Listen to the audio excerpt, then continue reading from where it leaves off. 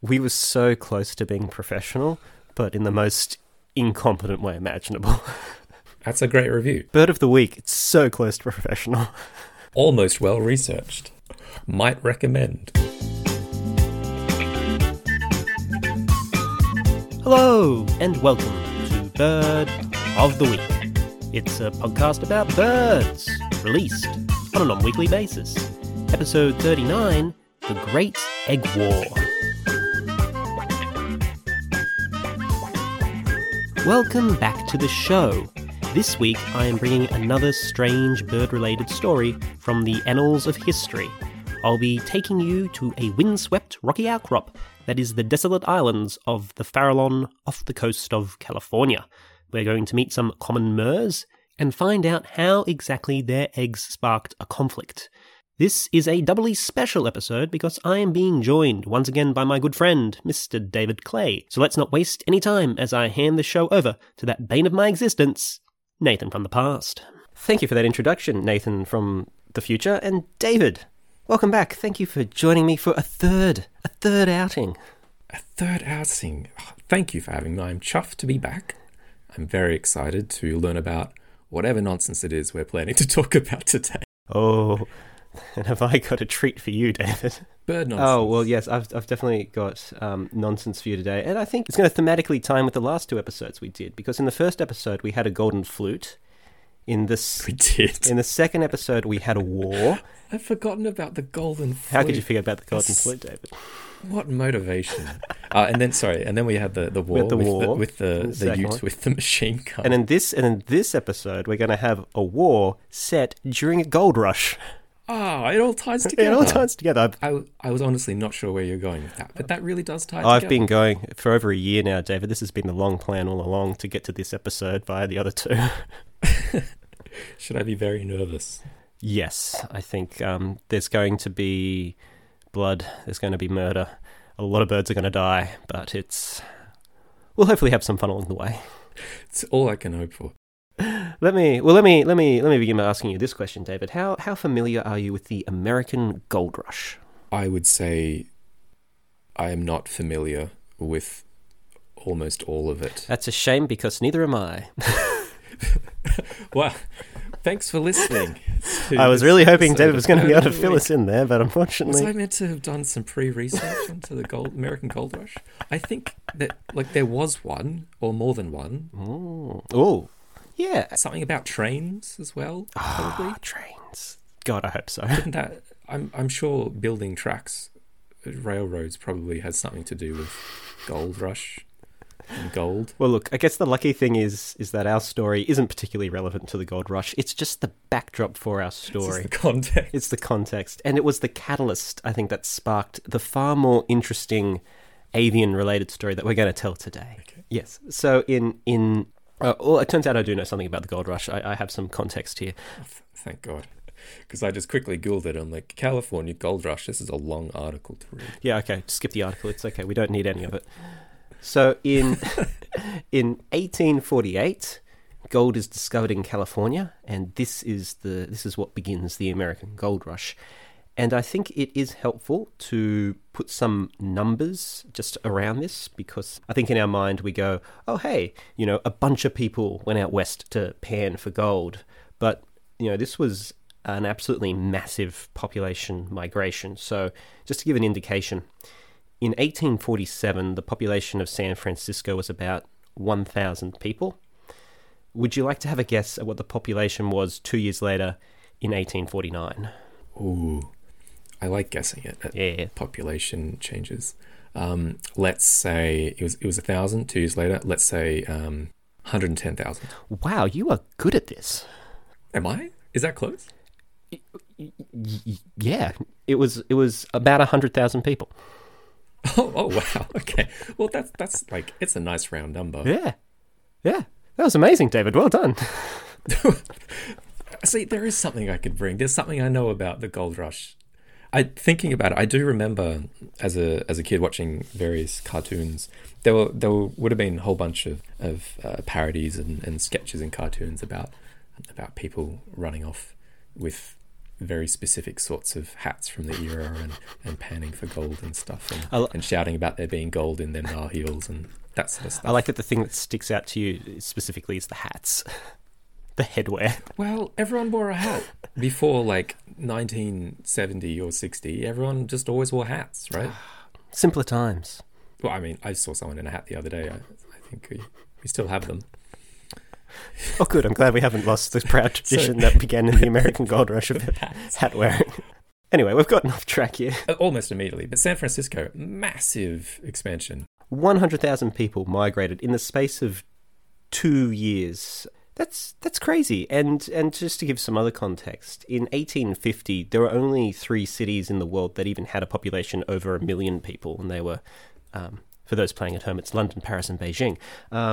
So in just 2 years, it went from like this dusty little backwater. What did you say about San Fran? San Fran? Dusty little backwater. Oh, you repeated it as well. Fair enough.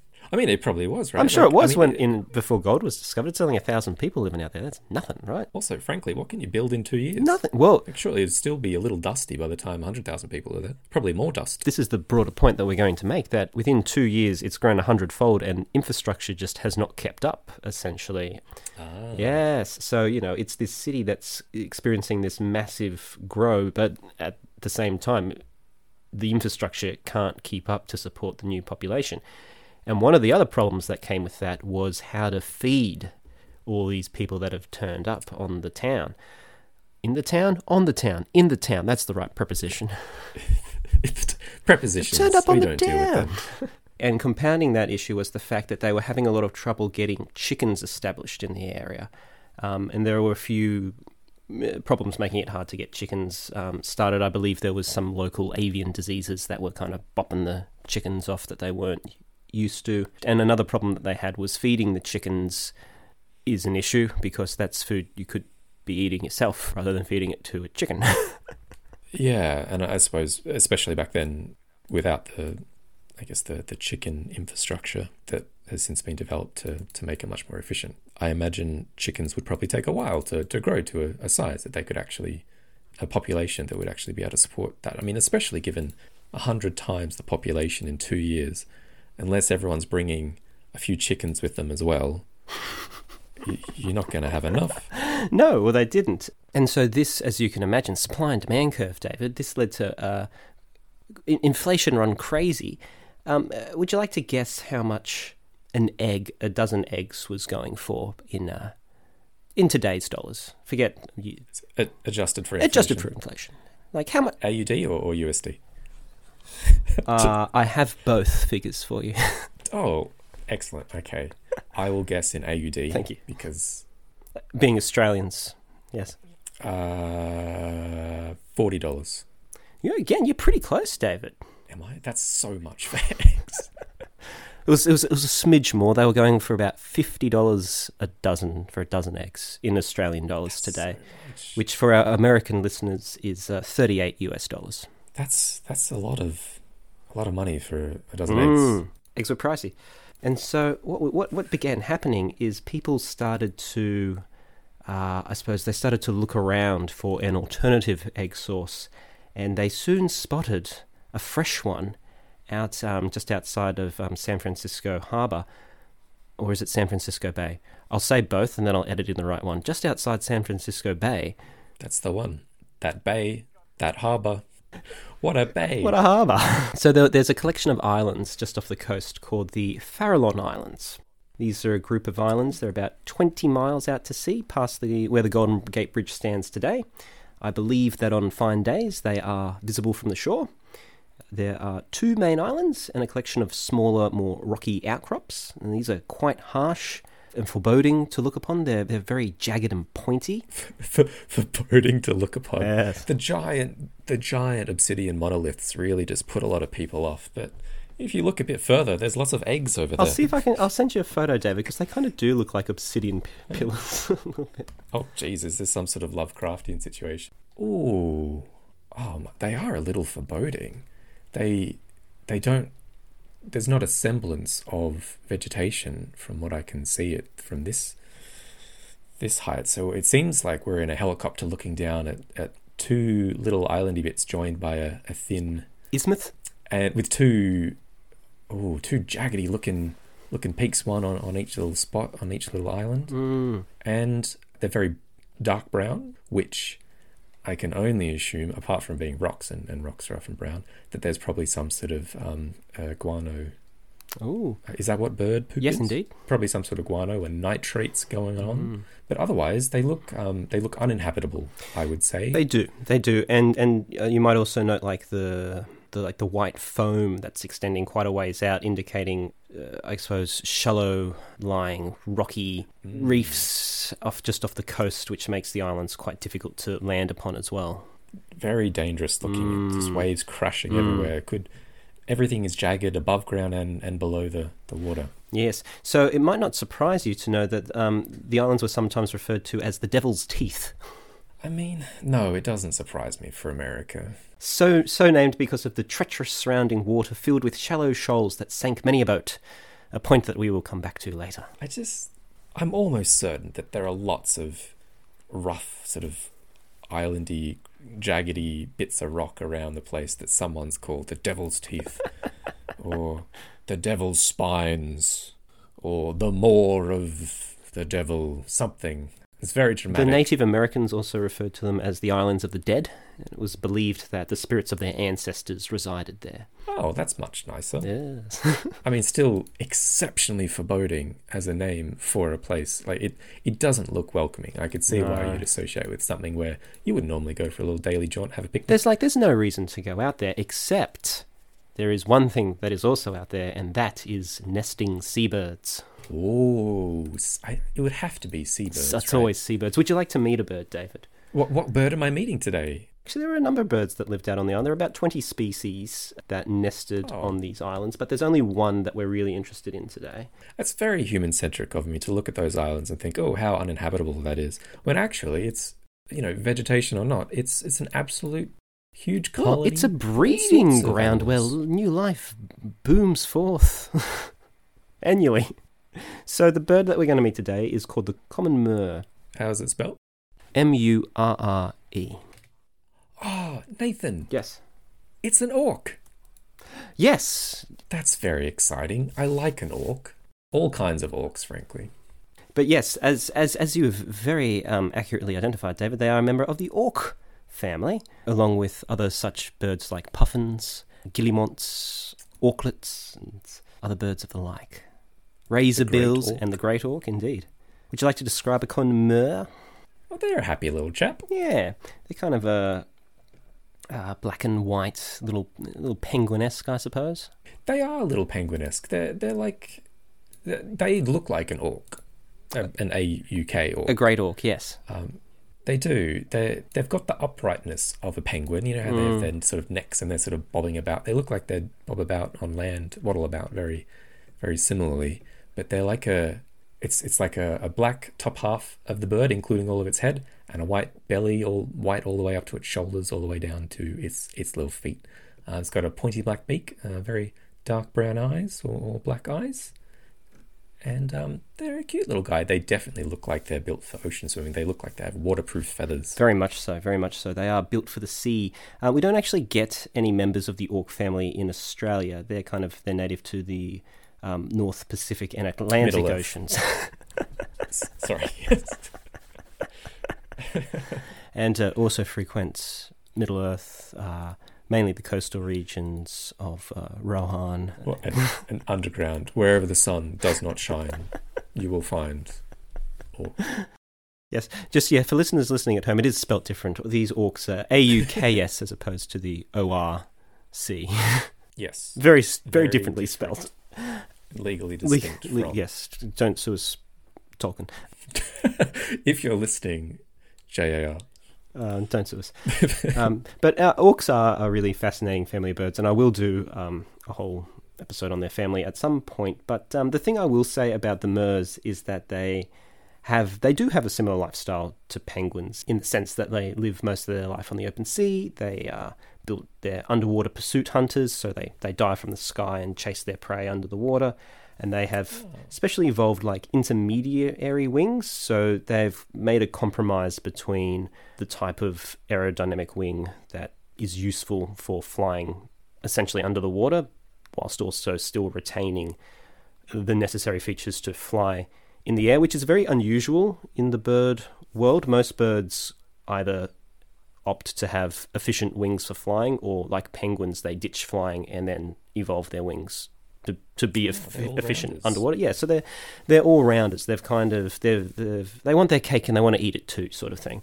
And it's not the best cake, but it's a pretty good cake. No, it's kind of made them so they're not as so they're more agile underwater than most birds, but they're not as good as penguins. And whilst they can still fly, it requires a lot more energy for them to fly than most other birds. They've got bad wing loading, is I think the technical term, where they have to actually flap usually their flight is described as looking frantic. Right, because they really have to go at it to kind of stay in the air, as opposed to like an albatross, say, that's going to just glide and looks quite lazy and graceful in the air. More elegant. So it's not so much a supermarket cake or like some sort of amazing bakery cake. It's like a packet mix cake is what they're dealing with. Yes. Would we say? Yeah, like it's fine. It's fine. Like, it's pretty good, and you enjoy it. You think, that's great, I'm going to have a bit more of it. But it's not going to blow anyone's socks off. How big is a myrrh? Tell me how big is a common myrrh, because I can't quite tell from the pictures what sort of scale we're talking about. It looks like 30 centimetres tall. Yeah, the common myrrh, David, again, you got great estimations today. They're between 38 and 40 centimetres, 30 to 40 centimetres. Say 35 to 45 centimetres. I could believe that. They're not a small bird. No. I think if I saw one, I would be mildly intimidated. As per previous episodes, I think I'm quite easily intimidated by large birds and their huge beaks, because they've got a pretty sharp-looking beak for fishing. I reckon they could do some damage. They do have that sort of albatrossy style. When you watch nature documentaries and they're at the nesting grounds for some sort of seabird, and they're doing that clattering with their beaks to get other birds away. Looks like they would be quick to do that to me. Well, and quite rightly so. Well, as it turns out, they're actually quite meek and mild birds. Oh no, they're so cute. Yeah. Little guy. Oh, well, that's well, lovely. Don't worry, we'll get to that point in a minute. I hope that doesn't bode poorly for their... Oh, it bodes very poorly, David. Oh no. Okay. All right. So the victim of the piece, We've the common met myrrh. the victim of the piece, the poor little common myrrh. So these birds, they live, as I said, live their life mainly out at sea, but they come to nest and they prefer rocky outcrops. And an island like the Farallones is perfect for them, because it's a little island. There aren't any predators there. It's quite protected. Perfect place to kind of like smack an egg on the ground and not have to worry too much about any predators. Oh, just on the ground. Yeah. Well, they lay them on, I guess, on the side, kind of like on the cliff ledges is where they would tend to favour. That's relatively safe compared to some places. Yeah. That birds Look, I think if you looked at that foreboding island, you're like, this seems pretty good. Yeah, you could build a lighthouse or a folly on that, and it would be pretty safe from other people, but not from the waves. As it turned out, there aren't a lot of areas along the Californian coast that have favourable conditions for myrrh nests, and so these islands drew in a lot of these birds. And during the time that we're talking about, you would get about something like 400,000 of them a year nesting on the island. Wow. I guess it's a bit of a haven then for them all around.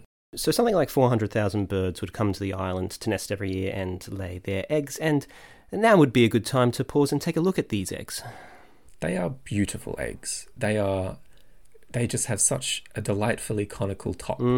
Very well produced common myrrh, and they're such a wonderful series of greenish shades. There's like a classic teal. Yep. There's some sort of slightly off-white, sort of greenish white. They're all speckled with brown and other nice colours, some greens and blues in there. Yeah, so the myrrhs would lay like really different looking eggs from one another, and this was part of how the parents identify their egg amongst a crowd, I suppose.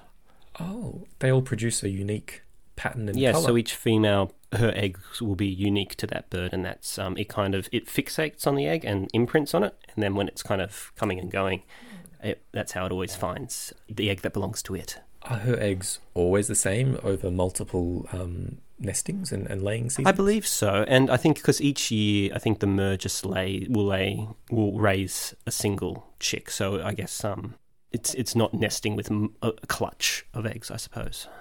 Oh, so they're pretty calm, pretty passive little birds, pretty friendly. They look super cute. They live in a pretty cool place in LA. San Fran. California, San Fran. Oh, and the other thing we should say is those eggs are about twice the size of a normal chicken egg, so they're quite large as well. Oh, my, okay. They look like lovely eggs, They are. and I think common Murs should be proud to make them. So the Mur, it's living on its island, it's doing its thing, it's having a grand old time. Meanwhile, over in San Francisco, they've got a massive egg shortage, and then they notice that just out to sea, there are literally hundreds of thousands of eggs kind of just lying around. And yeah, and admittedly, it's going to be a bit of a hassle to get them, but at some point, the price of an egg got high enough to make it worth someone's while. And that someone was one Dr. David Robinson, and I should stress, no qualifications. You said no qualifications? Yes, Dr. David Robinson, no qualifications. Well, how is he a doctor? A doctor Oh, of we'll what? come to that. Oh dear, if it's not of... It's clearly not of leaving eggs alone. Anyway, so in 1849, Dr. inverted quotation marks Robinson... That's a registered term. He's not allowed to use that. Oh, sorry, regulated term. So in 1849, Dr. Robinson decided that there might be some good business to be made in Mur eggs. So together with his brother-in-law, one Orrin... As Orrin Esquire. He's not a fake doctor. Not like Dr. David. Yes, Master Orrin Esquire. They sailed over to the island to take all the eggs they could carry. And the story goes that the sea was so rough on the way back that they lost half of the eggs they had collected overboard. What? They fall out? Or they They fell off the boat because the sea was so rough. Wow, what a waste of those poor eggs. I wonder if they would have floated and just made their way back. I don't know what would happen. Well, no, it would sink. They would sink. That's how you test for a rotten egg. Yeah. Well, it's a good thing. And then the ones that did float, they wouldn't pick them up. So super rough seas, bunch of eggs go overboard. They go overboard. One of the advantages of Mur eggs, though, is that their shells are much thicker than a normal chicken egg, and so because they're designed to be laid on bare rock, but that makes them quite robust, and it means they do hold up quite well in a rocky boat. Rocky island, rocky boat, just as good. You know what, Murs? They're doing great with their eggs. Great for laying, great for stealing. Well, yeah, this fake doctor comes along, his entirely unqualified brother-in-law. And they just swipe these excellent eggs that the Murs have just really put a lot of effort into, and only one or two each. Yeah, exactly. And they lose half of them overboard to boot. But even so, with the eggs they did manage to salvage, they made $3,000 on this one trip. Oh, wow, okay. And that's $3,000 in 1850, which would be like 50 times whatever that is today, times it by about 50. Oh, wow, actually. Yeah, wow. They made that's a vast sum. A vast sum of money. It's almost enough to pay for a proper education to get your qualification to be called a doctor. We will come to that, David. I hope we do. As a doctor, I'm sure you appreciate the travesty of someone masquerading like that. Outrageous. Claiming to be an expert. As it turns out, they were. Well, if it was any indication as to how treacherous the journey was, after this single trip, Robinson stated that it was so harrowing that he would never do it again. But instead, he used the money to open a pharmacy, and it was from this that he became known as Dr. Robinson. Again, no qualifications. Oh, okay. Firstly, I thought you were going to say something about it was so treacherous, he sent Orrin back himself to get it. But... So he wasn't even called a doctor at the time. No, at the time he was not a doctor. This was post egg heist. He became a pharmacist. Unqualified. He moved out of the egg games. Oh, into the drug game. It's pretty rough. So I can only assume Orrin kept going with the eggs. No. This David and Orrin's part in the story has come and gone. He wasn't a greedy man. He made his $3,000. He opened his unqualified pharmacy, and he was like, you know what, I'm good. No more eggs for me. I've got my unqualified pharmacy selling absolute snake oil. That's my lot. Oh, good. But I suppose the thing that the good doctor did do was that he showed that there was a lot of money wasn't a good to doctor, be... Well, the bad he was a doctor. bad doctor. Yes, he showed that there was a lot of money to be made in the Mur egg racket, and I suppose he opened the door to others. He was a maverick of the industry of egg stealing. Yes. So before we get really into the egg rush that happened there... Egg rush. The great egg rush. Do you think, David, that Mer eggs would make good eating? Surely not. They've got a big old thick shell. I imagine then, for the weight, they're probably not as efficient as what we've bred chicken eggs to be. I don't know if they're good eating. What makes an egg good eating? I guess it's the flavour, right? Would it be a bit fishy? Because I imagine they eat a lot of fish. Well, let me give you some more descriptions here. So when you crack open a Mer egg, its yolk is it's a bright, fiery orange, almost red. Wow. Okay. So that's maybe a little bit off-putting to start off with, but it gets better. So when you crack open an egg and the egg white is it's a clear, see-through, gelatinous-y kind of thing, right? Yeah, generally. Yeah, and then you cook it and it turns opaque and white. Yeah, it's that sort of like yellowish colour to start with, and it goes white. Yeah. Well, Mer eggs don't do that when you cook them. They stay transparent. The whites stay transparent? The whites stay transparent when you cook them. Like jelly? Yeah, a little bit. I guess the consistency changes and they stiffen up, but they remain transparent, yeah. Translucent. You've got this red egg yolk in aspic.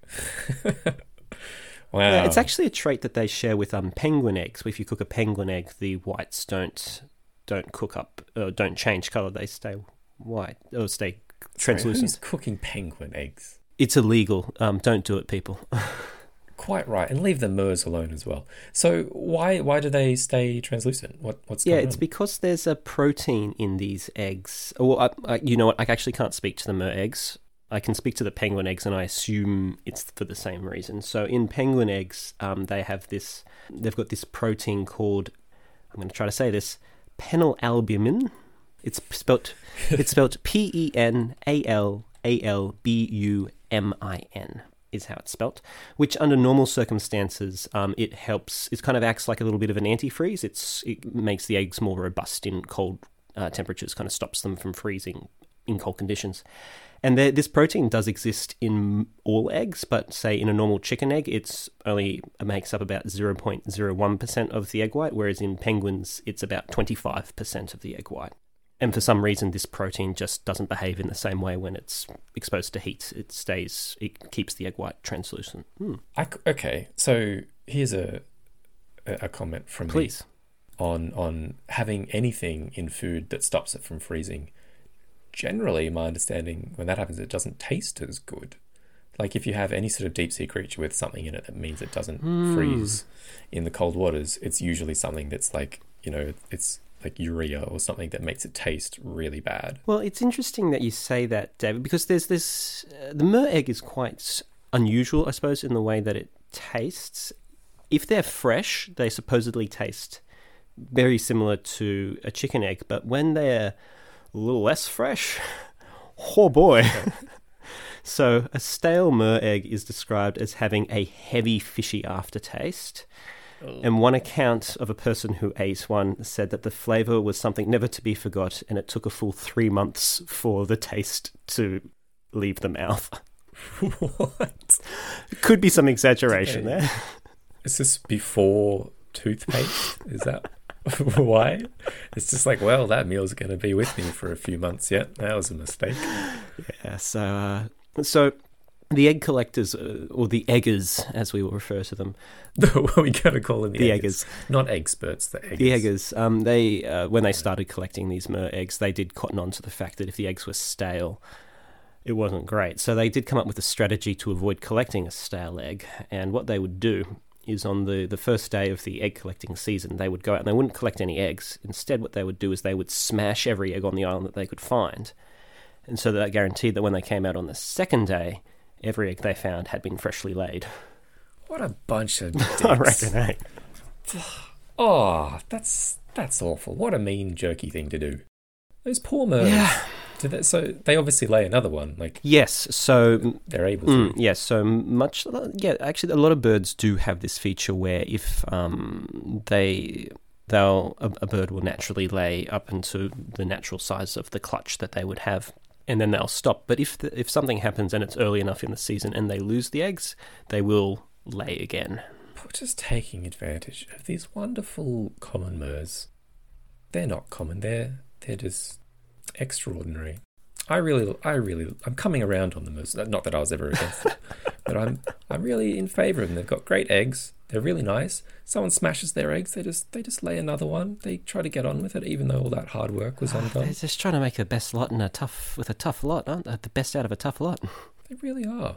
So I can only assume that the eggers, after the unqualified future pharmacist showed that was a viable money-making scheme, that the eggers just did it once or twice and then left them alone. Oh, David. Poor naive David.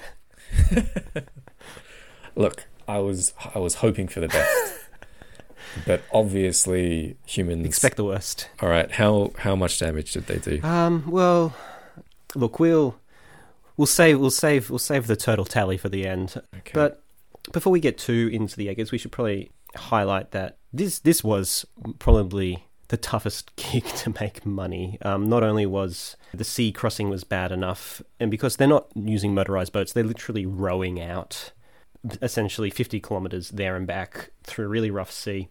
And then once they're on the island, they're on sheer cliff faces trying to collect these bird eggs. It was very treacherous work. A couple of them fell to their death doing this. Adding to this danger were the birds themselves. As I said, the murs were quite demure and would... oh God, now I'm just as bad as you. I'm egging you on. David. They would tend to fly away when they were disturbed, but the gulls that would nest on the island, they would attack. The gulls were a bit more, what do you think you're doing? And they would like swoop and attack the people as they tried to collect the mur eggs. Oh, they had like other birds. Yes, there were quite a lot of. There were like I think there were gulls, there were cormorants, there are some petrels I think as well that nested on the island. But for some reason, it was just the mur eggs that really kind of caught their attention. Is it just because the murs were a bit less aggressive, or do they taste different? Are there more of them than like seagull eggs? Are they not palatable? No idea why they only went after the mur eggs, unfortunately. But murs is what they were. Maybe murs nested in the greatest abundance on the island. I really don't know. Actually, you know what? I don't want to speculate. I don't know the answer to that question. Fair enough. I'll be honest. You are presenting an almost professional podcast. So what I've just sent you, David, is a picture of some egg collectors on the island, just to create an image of how treacherous or sheer the cliffs they were working on were. That's very sheer. That's like a 45-degree plus cliff. Mm-hmm. Yeah, very, very rugged, very rocky sort of situation. Also note that both of them are wearing hats, first of all, but also, why is the guy further away from the viewer? He's raised something in the air and it's like he's whipping it down. That's his basket of eggs. Oh, he's just holding onto it. Yep.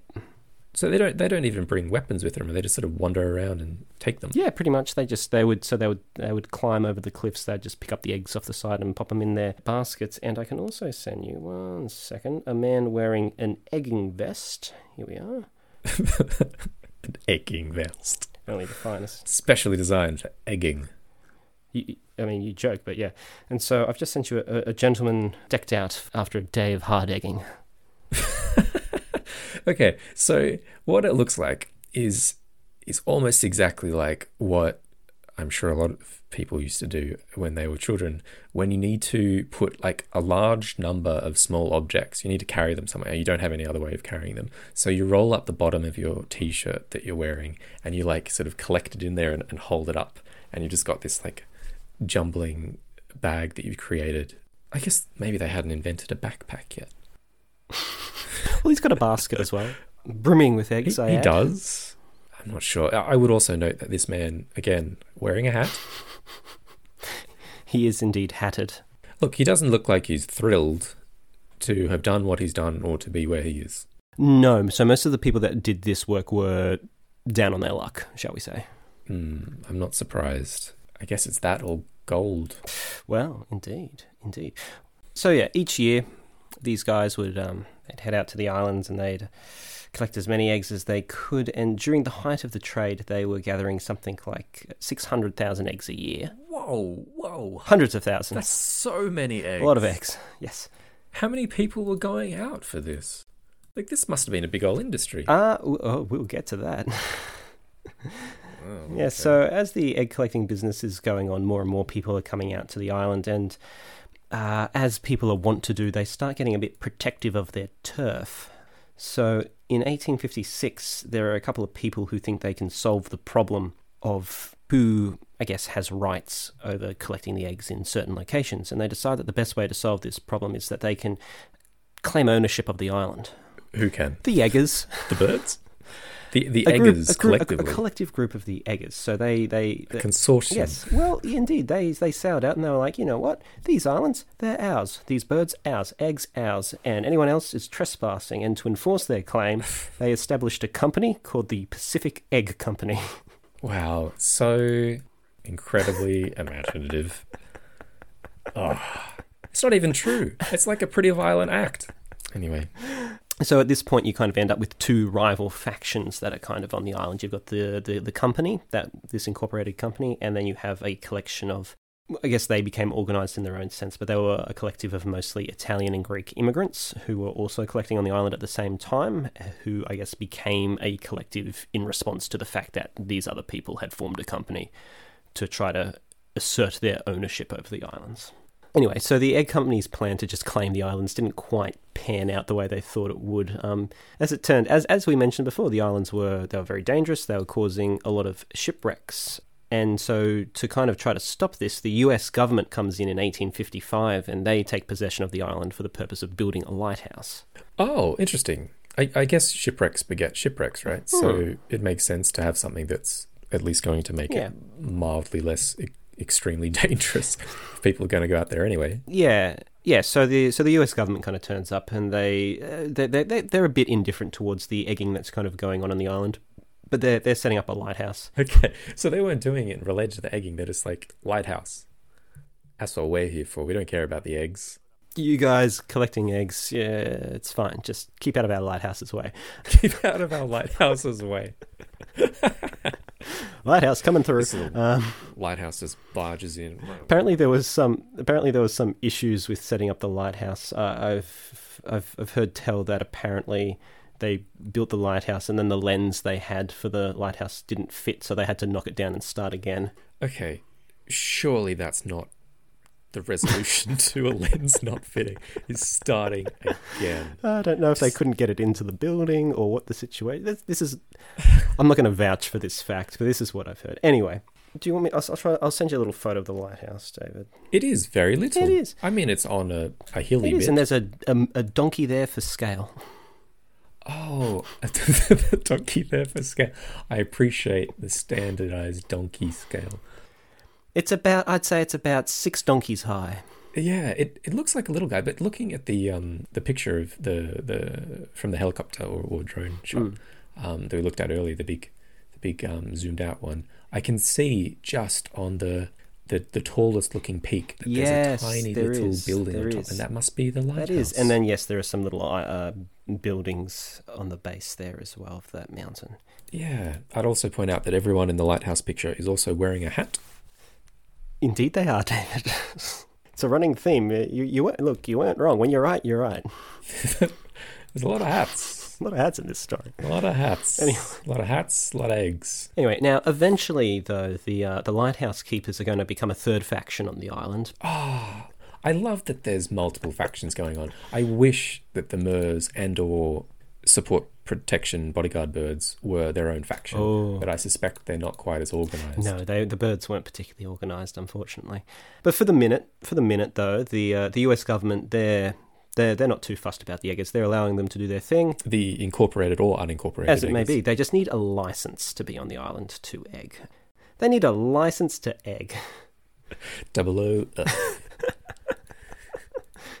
So for the minute, the lighthouse keepers aren't causing too much trouble.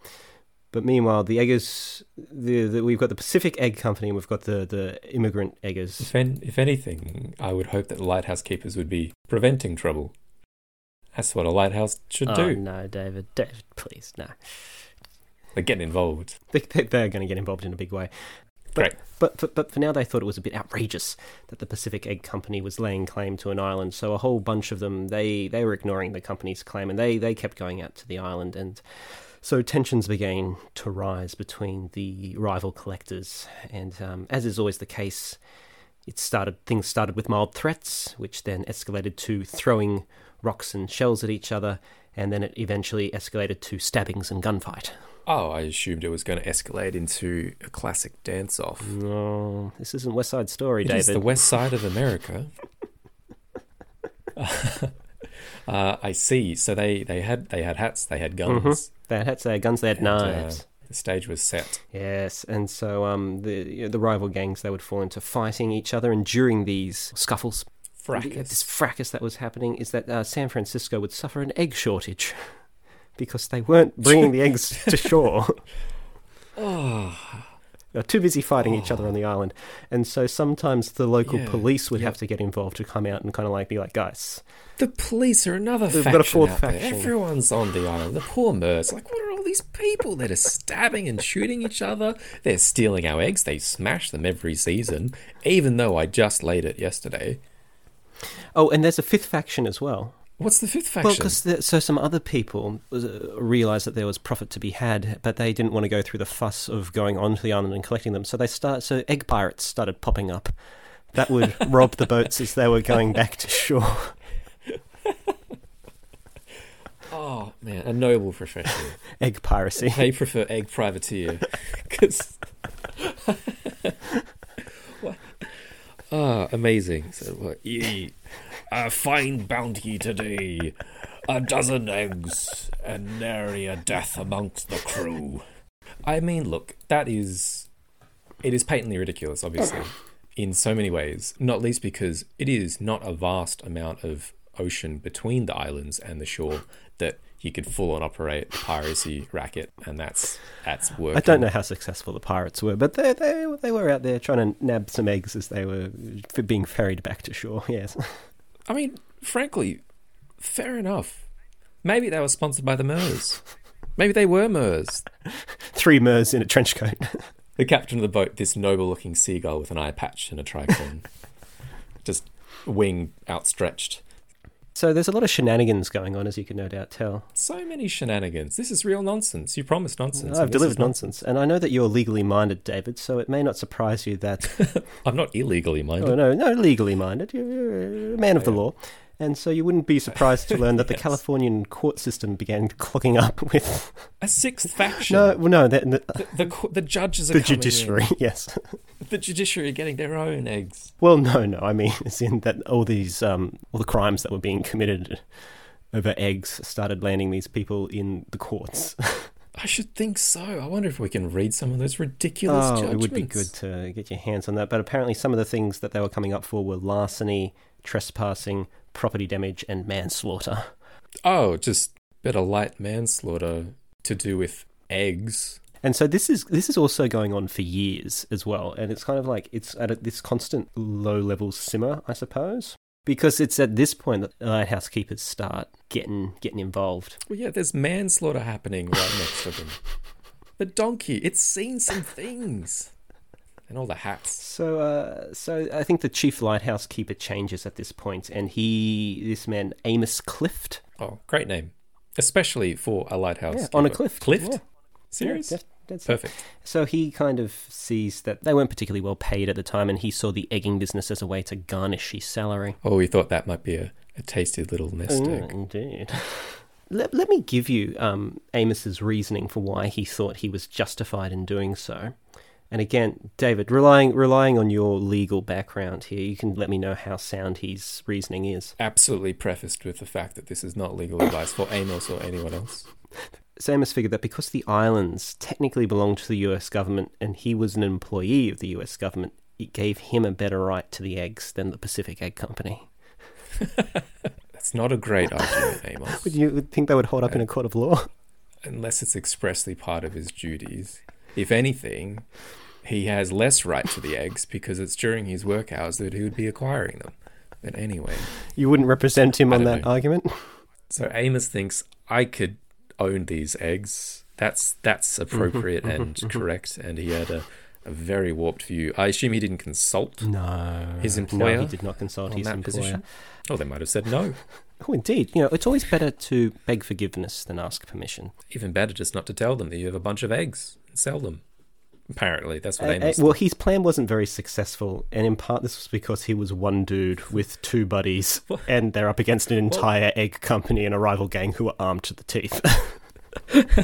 What was his plan, and what did he bring to the gunfight? And he wanted to just force the egg guys off the island and claim the eggs for himself, but this just did not pan out. So what happened is that he got all up in the eggers' grill, and because they were better armed than him, they ended up kicking him off the island. Yeah, I would think so. What are you doing, Amos? He wasn't a smart man, I don't think. He was eventually, the US government eventually, or his employers eventually relieved him of his post on the island for trying to monopolize the egg business. I mean, that's true. I was hoping you were going to say that he and his two buddies pulled off some sort of Scooby-Doo style ruse, and they dressed as a ghost on the island and ran around. He had an ill-conceived plan to try to force the eggers off the island and got his ass handed to him by the eggers and was kicked off the island himself. Yeah. Amos, there's manslaughter going on. Look after your donkey. So anyway, that takes care of Amos. He was quickly dispatched. Takes that faction out of the picture. But the two rival gangs were still basically going at it. Had the unincorporated gang incorporated by this No, I point? think they were just a supportive collective. And there's a lot of violence going on. There's an egg shortage in the city. And so it's at this point that the law starts to get more involved in about 1860 to try to settle things down. And so one day the authorities turn up on the island with an arrest warrant. They were trying to get the ringleaders of the immigrant group because they were there without a license, causing a ruckus and getting in the egg company's way. And they were there to arrest the leader, another David Batchelder. No relation. And so when the police arrived, they found that the two gangs were in mid-standoff with each other. They had each carved out a small territory of the island that they were guarding from each other, and some declaring that they would rather be shot down by the police than submit to the warrant. Yeah, that works well. So how many people were shot down by the police? So no one was shot down by the police at this stage, but so at this point only two officers went out to the island, and they quickly worked out that they were a little overwhelmed by the resistance. This is some serious business, apparently. They're like, this is far more serious than we thought it was. And to their credit, they did manage to arrest 3 people, and they were charged for essentially collecting eggs without a permit. Did what was it, Pacific Eggs Incorporated? Were they held to account at any point, or were they seen as more legitimate? They were, because they had a license to be there, so I suppose they were seen as legitimately being there by the law, I assume, whereas the immigrants who did not were probably seen as being not so. But I suppose it's one of the cases where the law is set up to favour those that are well off. Legitimise the social inequality happening. Very much so. As soon as you said that they arrested, or they were arresting the leader immigrant of the faction. Yes, I thought, okay, that sounds like that might be a horrific factor of what's going on here as well. Yeah, so very much so. So the laws were, they favoured, yes, as you said, the established status quo of the social order. And, you've got these immigrants that were dangling at the bottom of the food chain just trying to improve their lot in life and being pushed around by established higher powers that be. And all the people that were making the money out of the egg company were not the people that were egging either. They were just... Oh, surely not. Yeah, of course not. Yeah. No, they had their employees that they sent out to do it.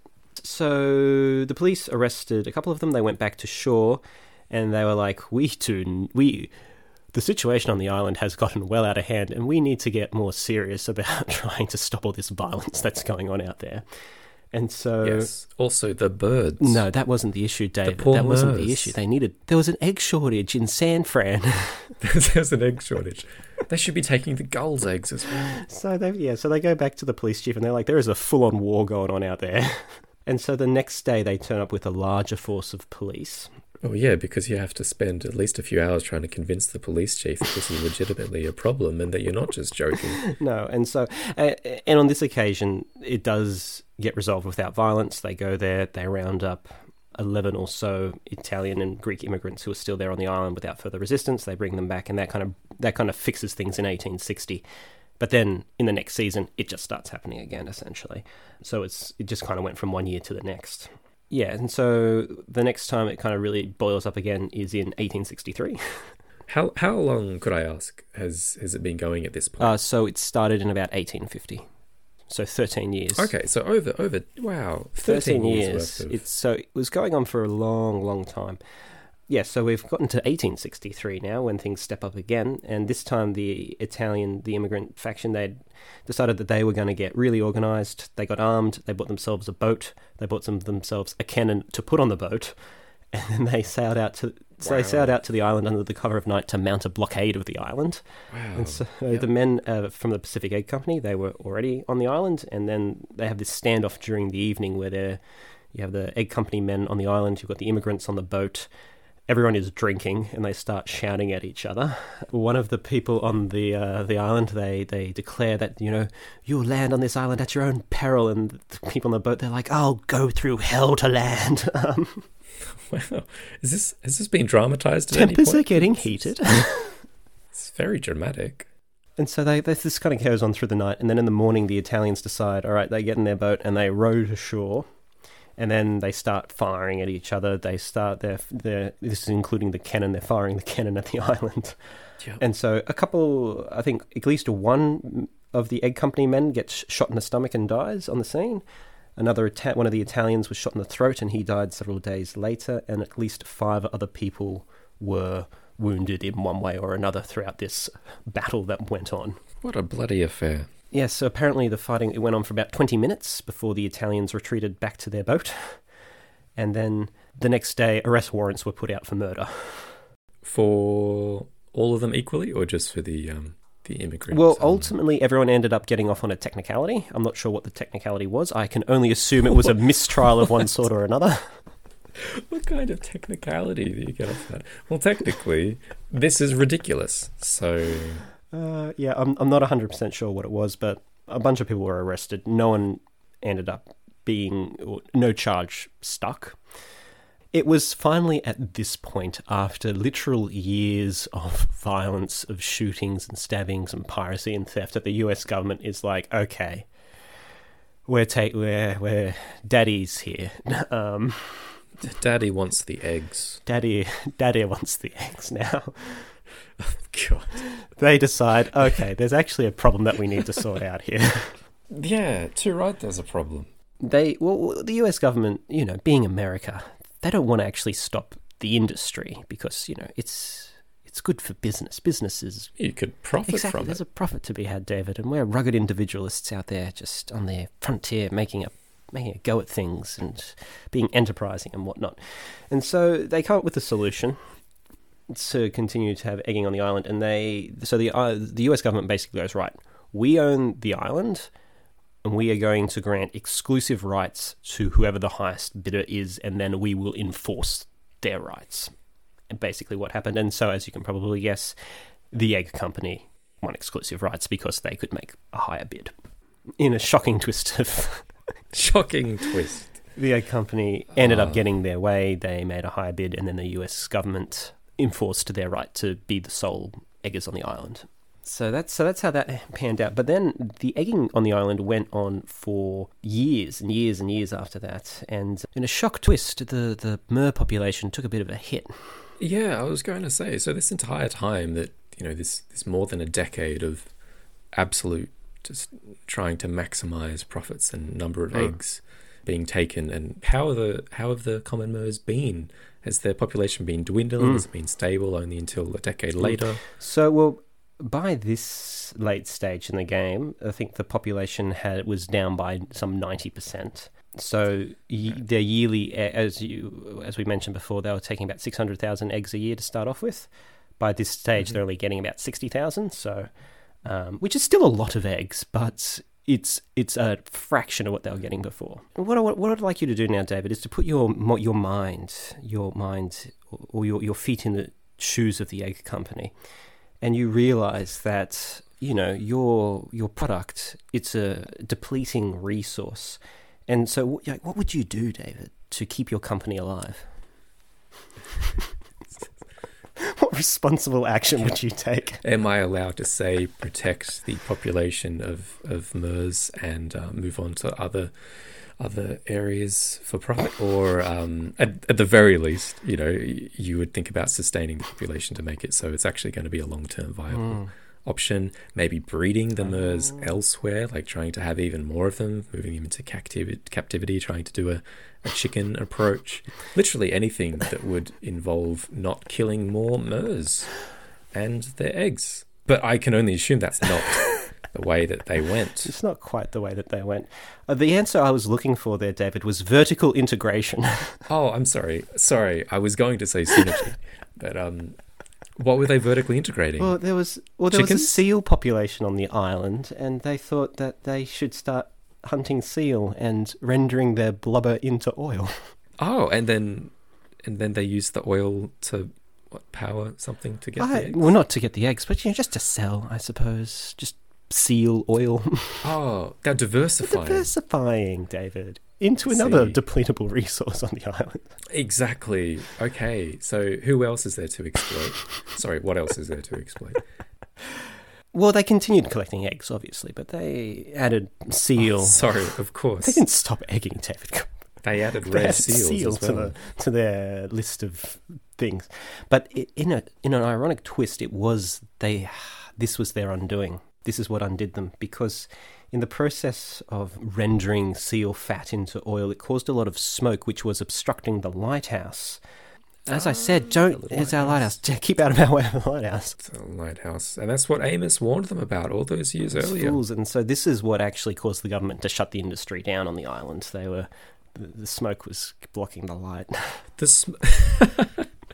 So, sorry, they only shut down the seal. No, they oil. evicted them, the company from the island. Oh, the last in straw. 1881. Can't trust your company. 1881. Wow. So what was that? 31 years. Those poor seals, and obviously boats would have crashed as well. But poor common MERS. So how are they doing in 1881? Well, yes, so the company gets evicted, and then there is still some, even after people would sneak onto the island to do some shady egging thereafter. But by about this stage, there's only about 4,000 MERS left on the island, down from, I think we said 600,000 at the start. But it took a hit. The thing that actually ended up undoing the egg collection in the end was getting chickens established in California. Oh, okay. Yeah, so great. once the chickens, they could actually get chickens in the country, the price of MER eggs fell from about $1 an egg to 5 cents, and it just wasn't worth the effort anymore. And by about 1890, they put a total ban on egging of any sort, and that's how it all came to an end. And since then, the population has recovered quite a bit, but it is still below what it originally was in 1850. And so that's the story of the egg war, David. I'm just surprised that they put a ban on egging at all. Clearly it wasn't a particular priority to them, but I guess then it was no longer profitable, so why not make an environmental stand? Why not? At the last moment, we're like, you know what, guys, let's protect these birds. You know what, it's just a series of awful humans doing either exploiting others or being exploited. Or exploiting nature. Or exploiting nature and just generally being just a bunch of bad eggs. You couldn't help yourself, could you, David? Couldn't help myself. Just like Dr. David, nonsense unqualified future pharmacist. No starting it qualifications. all. He's the bad egg that started it all from the beginning. He's the bad egg that started. Yeah, rotten to the core. I wonder what he thought about all this. Maybe he came in an environmental activist. I don't think so. I think he just enjoyed running his unlicensed pharmacy. It was the Wild West. I guess it really highlights why things like alcohol and tobacco are controlled by the government, because when it's left people just to stake a claim on a resource, the only way to protect it if the government isn't backing you up is with violence. It's like might is right sort of thing, yeah. You have to regulate it, or as you say, it's the Wild West, or very, very far west. And that's kind of what stopped the violence in the end. The government regulated it to a certain extent. Poor MERS. I hope they haven't forgiven us. I don't think we haven't done enough to earn the MERS forgiveness, I don't think. I shouldn't. Well, they seem like such happy little things. Do you know if the islands are you allowed to visit them now? Obviously, it looks incredibly difficult to, but there's structures there, so I assume. So President Theodore Roosevelt signed an executive order in 1909, creating the Farallon Reservation to protect the islands. So it's Teddy Roosevelt, as he did with so many things in America, made them a protected reserve. That's great. I'm glad that the Mers have a respite from everyone smashing, then stealing In that order. their yes. eggs. I can only hope that the common Mer is named such because they had populations elsewhere and have been able to keep on. Yes, so the common Mer, as far as I know, is not a threatened species today, and yes, I think they have quite a wide distribution, basically from Japan across into Alaska, down the west coast of America, and then over on the other side, on the east coast of Canada, Greenland, Iceland, and then into Great Britain and Scandinavia. So they've got quite a wide range, kind of circumpolar, I suppose is what you describe it, almost circumpolar. So yeah, they're doing okay. Sans the devastation that took place on the Farallon Islands. Yeah, now that the warring eggers have left, Yes. they've at least got this island here to. They do, and they hang continue on to nest there to this day in peace. Anyway, we can wrap this up. Thank you for joining me on the podcast today, David. Thank you for having me and letting me hear about this nonsense of a situation that the poor common Mers, who are lovely birds, have lovely eggs, were just accosted at all sides for decades. They really were. I'm glad they're still around. A happy ending to a ridiculous story. An acceptable result that doesn't result in extinction. Yes. That's success as far as some of these ridiculous human experiences with birds tend to go. So that was the story of the Egg War, a ridiculous tale of human folly. Thank you once again to David for joining me for these odd stories from history. Hopefully I can coax him into joining us again. Now, next time we're going to be doing something a little different as we visit 3 birds with ridiculous names, and we'll have a little bit of fun with that. But now, if you want some more bird action, I've got some good news. If you were listening to this story and thought, where does that word mer come from? Well, I've got the thing for you. Our bonus podcast called What's Up With That Bird's Name has just come out, and this week it is all about the common mer. Where does that word come from? Well, for the low price of just $2 a month, you can find out all about it. Just swing on over to Patreon/Bird of the Week, or one word, link in the description to find out more. And if you're feeling especially generous and would like to make a bigger contribution, then you too can get a special thank you from me in the show, just like my good friends Jewel Chalker, Jodie Little, Debbie Hode, and Richard Clark, the Minty Fresh. And if you'd like to receive a bird in your inbox for free each week, simply drop me a line at weekly.bird@outlook.com, and I will add you to the Bird of the Week mailing list, where you will receive a new bird lovingly delivered to you for free each and every week. I mean, hey, who doesn't want more birds in their inbox? At any rate, thank you for listening, and I hope you will tune in again soon. Until then, this has been Bird of the Week. It's not really relevant to the story, but just off the coast of the islands was also used as a nuclear waste dump, but we don't need to get into that. Jesus. Nathan, I do have to point out, Yes. though, we've just found out that ChatGPT loves context and loves puns. Oh, yeah. Maybe I'm an AI. David. All this time, I'm not a real guest. I'm ChatGPT.